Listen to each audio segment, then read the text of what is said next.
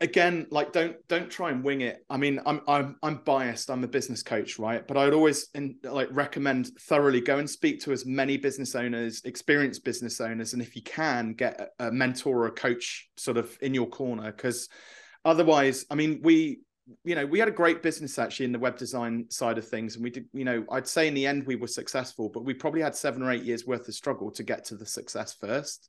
And I think if I'd leaned into reading books, speaking to, getting mentors on board, getting business coaches involved in the business and showing me how to do things as opposed to me trying to figure it out for myself, I think we would have got there a lot quicker. It's very cliched, I know, and I'm biased.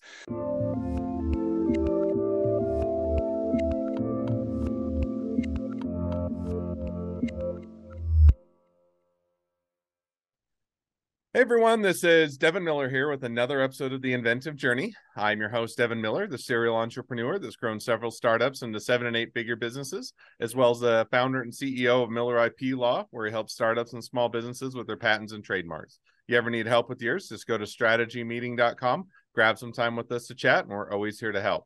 Now, today we've got another great guest on the podcast, Robin Waite. And Robin never planned on going to university. Instead, did a side hustle out of the gate, or sold laptops for a period of time. Then worked as an analyst for a medical company, and then did some marketing and branding, or did a marketing and branding business, and then sold off the agency. Went into coaching to help people to build their business or their companies to later sell them. And that's what he's been doing as of today. And he'll share even more details along his journey. So with that much as a introduction, welcome on the podcast, Robin. Oh, great to be here, Devin. Thank you so much for inviting me on the show. Absolutely. So I just gave a very condensed version to a much longer journey. So why don't we rewind and unpack that a bit and tell us a little bit about how your journey got started, not planning on going to university, but rather jumping into a side hustles. Yeah, well, I did. So we have something called sixth form, which I guess is your probably equivalent of high school over in the States and Canada.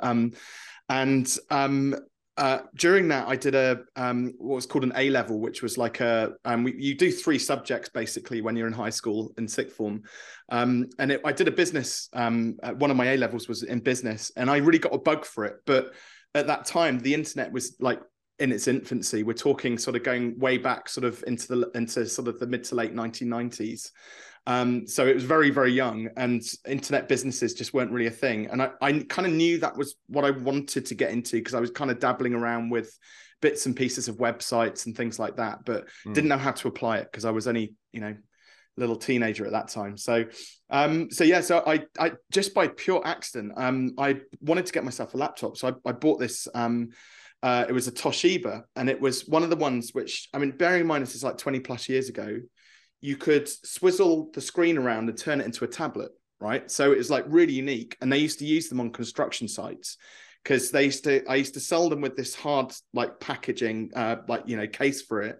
So you could drop them off 9 stories and they would just bounce. And I found a place where I could buy these things for like a few £100s, right? So, $800, $900 or something like that. But I was selling them on for $4,000 or $5,000 a pop. So like a huge markup. And I did that for, I don't know, probably about 4 or 5 months. And then all of a sudden, just the bubble burst and they were all over eBay, all of, the same laptops I've been selling.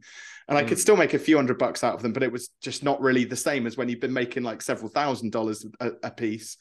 And actually at that time, I had a really great opportunity. A friend of mine, he was doing, we met through the systems analyst job, which I had. Which I kind of ended up doing at the same time as my degree. So I did a business management degree because I was like, right, I've got to learn more about this business thing and actually create something that's sustainable. And whilst I was at the systems analysis job, I met this amazing guy who he was just into computers, into like websites, technology, all sorts of things like that. And whilst I was away on holiday one year, he phoned me whilst I was in America, actually Florida.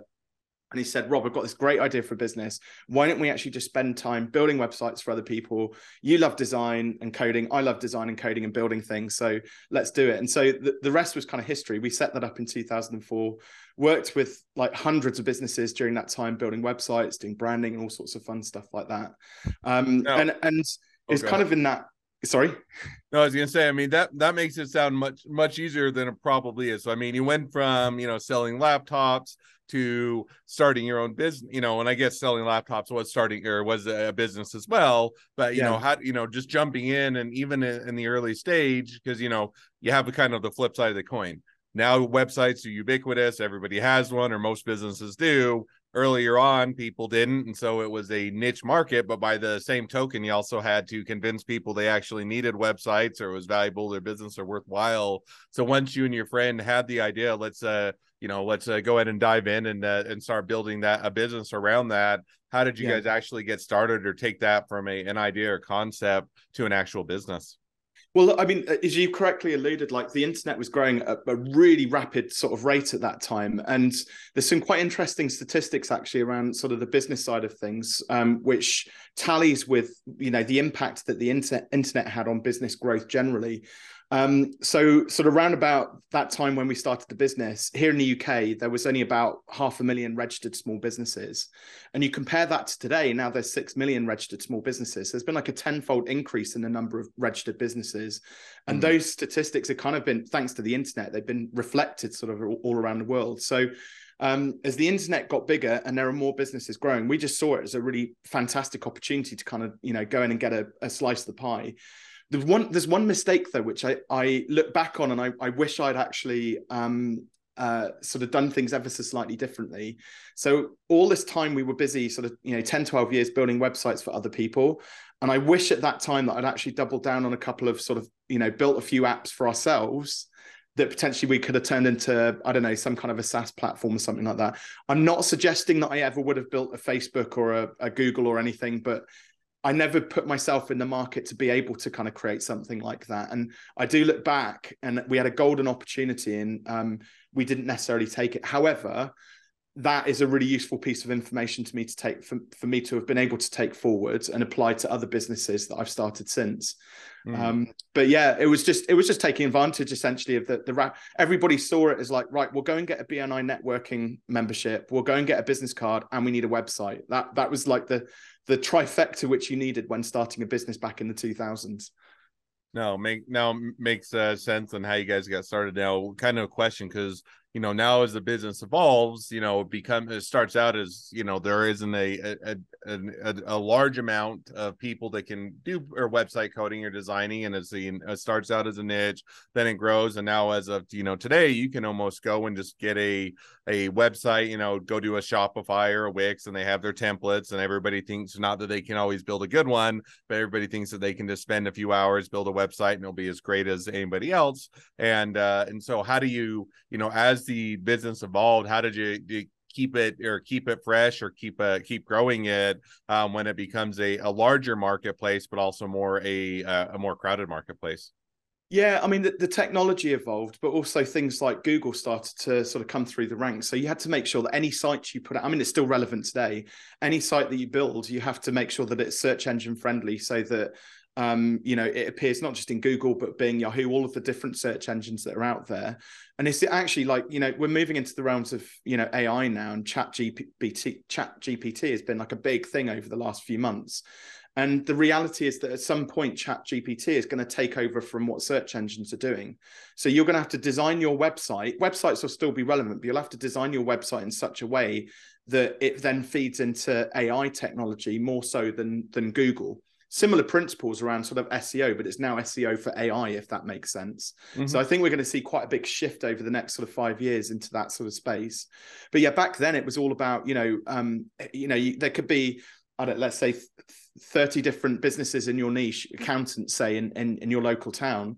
And if your website was better optimized and you got to number one on Google, obviously you took a big share of the market. Then Google evolved. So Google wasn't just then about organic search. It evolved into Google My Business. Again, still massively relevant. You look at the Google homepage and the real estate, which, business listings take up now on the Google homepage, with the maps, with the top 3 listings on Google My Business, with the star ratings on there and the reviews. So we kind of just evolved. Essentially, we were kind of evolving alongside Google. Whatever Google brought on board, we built and made our websites better to plug into that. And Yes, you got the web builders, you got the Wix, the Weebly's, the WordPresses, and all those sorts of things. Squarespace. There's lots of very good ones out there, but they still need a certain element of optimization. They still need good quality content, good quality pictures, and your brand also needs to look credible. You know, the amount of people who do sort of DIY logos, smash it up on a Wix website, and then think that right, they're going to make $1 million. Well, no, you actually have to put a little bit of thought into it because you are competing, you know, in a global marketplace. No, it makes perfect sense. Now, maybe just one question to follow that up is, you know, as you're seeing the marketplace evolve, and as you said, it used to be everything from you'd have, you know, get the right URL, now you get the right backlinks, now you have to get the right content, now you have to get, you know, all of these different things in order to keep yourself relevant, and Google My Business, and now you have Chat GPT, and it continues to evolve. You know, as your business was growing and continuing to expand, how did you figure out, you know, how to stay relevant? Was it, you know, reading a lot of books, or following the market trends, or setting your own trends, or kind of how did you guys continue to evolve the business, or keep it relevant? Yeah, so there was one book which in particular, which was hugely transformational for me, and it actually has a hallowed place. It has its own spot on my shelves over my shoulder. And it was a book by an author called John Warrillow called Built to Sell. And I won't, you know, I'd encourage any business owner to go and read it, especially if you're in the service space. But it's all about this notion of productizing services. How do you package up a service and essentially kind of sell something where you're doing one thing really well for one specific type of client? So we fell into the trap around about when I was just before I got that book. We fell into the trap of kind of what I class as a full service agency, where you're kind of doing brochures and web design and SEO and branding, getting into Google ads. And so we were doing all these like multitude of different things. I didn't feel we were really sort of doubling down on any one particular one of those. There was a couple of things which we did really well. But it wasn't until I read Built to Sell where he talks about this funny enough, it was about another agency. It's like told as a fable, like a parable, a story.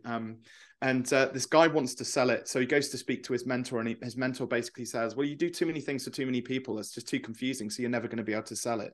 So the guy's really disappointed, but then he goes on this journey, gets mentored through like essentially figuring out what is the one thing which they do really well for their one specific audience. So, and there's different parts to it as well. So with us, for example, we did branding particularly well. Websites were good, but our branding was exceptional. And in terms of just basic logo design, getting somebody really confident around having just a simple style guide on how to utilize the brand and things like that.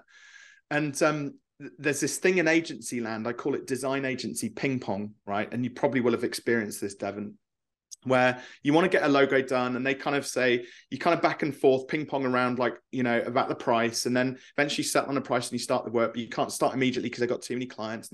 And then they eventually start and they send you 3 composite logos, and you look at it and go, well, I like the colors in that one, the font in that one, and the shape of that one. So we smash them together, and 3 months later, you kind of give something to somebody and they kind of go, eh.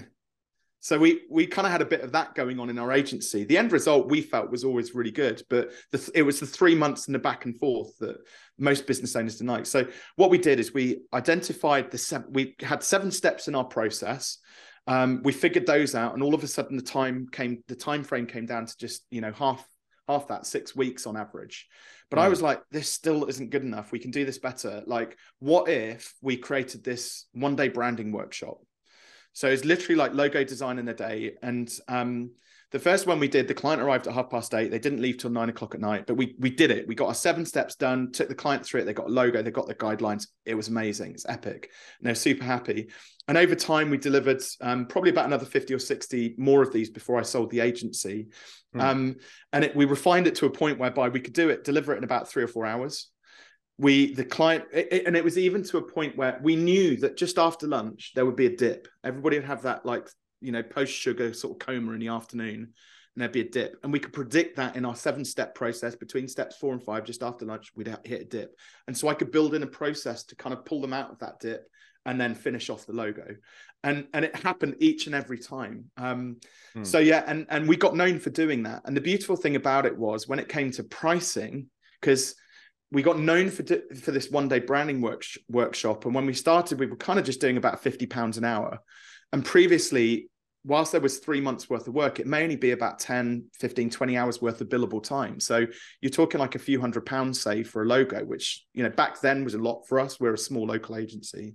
When it came to the one-day branding workshop, the first one I sold, it did take us quite a long time, but the guy said, well, actually, I've got a product launch next week and I need this on Thursday. Could you do that? And I was like, well, if I can find a designer, yeah. But like, obviously I've got to spin a few things up, move a few things around. He said, well, I don't care how much it costs, just let's get it done. So at that point I went, okay, cool, £1,500. So that was effectively 3 times the price of what we charged our hourly rate at. And I was kind of like, I couldn't believe it when he said yes. I was kind of like, oh my God, he said yes to that. So I had this massive lightning bolt around pricing at that point. And it evolved from there. I had another guy who, one of my mentors actually, he said, Robin, I need one of those workshops. I need you up in York tomorrow. Now, York from where I am, it's like, well, probably for people in the US, it's like the length of a state in the US, right? So it's a good few hundred miles. It's a large chunk of traveling. And I couldn't really be bothered to go up there, even for £1,500. He called me back 5 minutes later and he said, Robin, I need you to get in your car. You're doing it tomorrow. He said, I've secured it for £18,000. My eyes popped out of my head. I was like, what? And seriously, by the time I got up to York, money's in my bank account. They organized the hotel while I was in the car on the way up there. We delivered it, got great results, came home, you know. And again, that was another lesson. If people need something fast and they need it doing well, they're happy, and, you know, they're happy to pay for it. No, I think that's definitely a great lesson learned. And, you know, it is one of those, especially as you're starting out. But I think even if you're an established business, to do a significant raise in rates, you're always worried that, hey, we're going to alienate the customers. It's going to be too much. Our business is going to drop off. And there is a point that if you raise it to a price that people are no longer able to afford, that you're going to either have a much smaller or size of or customer base, which may be good, and you just do less work and get paid more, or you may price yourself out of the marketplace, or vice versa. I think a lot of times, to your point, people tend to undercharge for their services because they're trying to, or, you know, in their mind, stay competitive, so to speak. So it sounds like a great lesson to learn, and was a fun part of your journey to hear. So now as we've kind of reached the present day of your journey, and even heard a little bit before, a little bit about where you guys are headed, great time to transition to the 2 questions I always ask at the end of each episode. So we'll jump to those now. So the first question I always ask, and you already touched on maybe a little bit, but is, along your journey, what was the worst business decision you ever made, and what'd you learn from it? Yeah, so I suppose it wasn't really a business decision as such. It was just one of those things that ended up resulting in a bit of a dumb tax. Okay. And when I sold my agency, I had a lot going on sort of family wise. We were kind of between daughters at that time, me and my wife. So we were expecting our next daughter about a month down the road. And I kind of just ended up rushing the sale process, and I didn't kind of apply my due diligence to it wasn't so big really that I needed to get lawyers involved to help me through the transaction, but I had a loan within the old business, only a small loan. It was about £10,000. And I had a personal guarantee on it. And when I went to transfer the business over, I spoke to the loan company and I said, what do I need to do in order to make sure that this is transferred over to the new business owner? You've got to get them to sign this debenture. We'll take care of that. Don't worry. And when I phoned up and I said, has this been done to close the deal? They actually said, oh, we can't really speak to you now because you're no longer the owner of the business. So for data protections, we can't say yes or no. And I was kind of stuck at that point. I didn't know which way I was going, but I was like, well, the deal's kind of done now. So, and then sure enough, a few months later, the people who bought it, very unethical, but they realized that the PG was still in my name, so cancelled the loan and I had to pay for it. So that cost me £10,000, but again, it was a valuable lesson in terms of, like, you need to slow down a lot on things like that, the important stuff, in order to then speed up. No, and I think that is, sometimes you get excited about the opportunity, the deal, where it could be going, what all it involves, and you tend to jump over the things that are also important that at the time don't seem to matter as much, or you can circle back on later. So I think that's a easy mistake to make, but a great one to learn from. Yeah. Second question now that I always ask is, if you're talking to somebody that's just getting into a startup or a small business, what would be the one piece of advice you'd give them? Again, like don't try and wing it. I mean, I'm biased. I'm a business coach, right? But I would always recommend thoroughly go and speak to as many business owners, experienced business owners, and if you can, get a mentor or a coach sort of in your corner, because otherwise, I mean, we had a great business actually in the web design side of things. And we did, I'd say in the end we were successful, but we probably had 7 or 8 years worth of struggle to get to the success first. And I think if I'd leaned into reading books, speaking to, getting mentors on board, getting business coaches involved in the business and showing me how to do things as opposed to me trying to figure it out for myself, I think we would have got there a lot quicker. It's very cliched, I know, and I'm biased. And alongside that as well is like, people kind of when they're one of the most common mistakes I see people make when they're starting out in business, they make lots of assumptions, but they don't actually go out and then validate their hypothesis, their ideas. They don't gather enough data. So if one person says, "Oh, you're too expensive," they kind of just believe them instead of actually really maybe I should go and pitch my product to like 20 or 30 people and see how many of them out of those ones say yes and no to that. And so like get a bit of statistical significance there, a good amount of data. From that, you can then obviously refine your offer, refine your products, get more confidence around your charging as well. Because if you get 10 people out of 20 say yes, well, you know that probably actually maybe you're even a bit too cheap. So you can kind of go through the gears a little bit. But yeah, it's just, get a mentor, listen to them, be patient, and then get enough data to actually validate your idea. No, I think that's some great pieces of advice and some great takeaways. So, well, as we're now wrapping, now wrapping up the episode, if people want to reach out to you, they want to be a customer, they want to be a client, they want to be an employee, they want to be an investor, they want to be your next best friend, any or all of the above, what's the best way to reach out to you, contact you, find out more? Yeah, absolutely. So the two best ways are LinkedIn. So just go and find me, Robin Waite.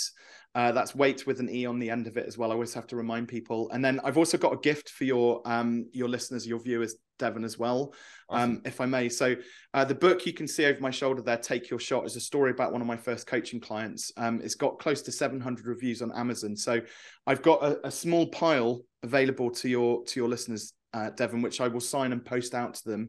And they can go and apply for one at fearless.biz/TYS for Take Your Shot. Awesome. Well, I definitely encourage the listeners to take advantage of that generous offer. Get a great book and even a signed edition, as well as support a great company. So thank you for that, and definitely encourage people to reach out and connect otherwise. And so with that, thank you again, Robin, for coming on the podcast. It's been fun. It's been a pleasure. Now, for all of you, the listeners that are out there, if you have your own journey to share and you'd like to be a guest on the podcast, we'd love to have you. So let's go to inventiveguest.com, apply to be on the show. Couple more things as listeners, make sure to click share, subscribe, leave us a review, helps us to reach even more startups and small businesses to help them along their journey to success. And last but not least, if you ever need help along your journey with patents, trademarks, or anything else with your startup, your small business, just go to strategymeeting.com, grab some time with us to chat, and we're always here to help. Well, thank you again, Robin, for coming on the podcast, and wish the next leg of your journey even better than the last. Awesome. Thank you, Devon.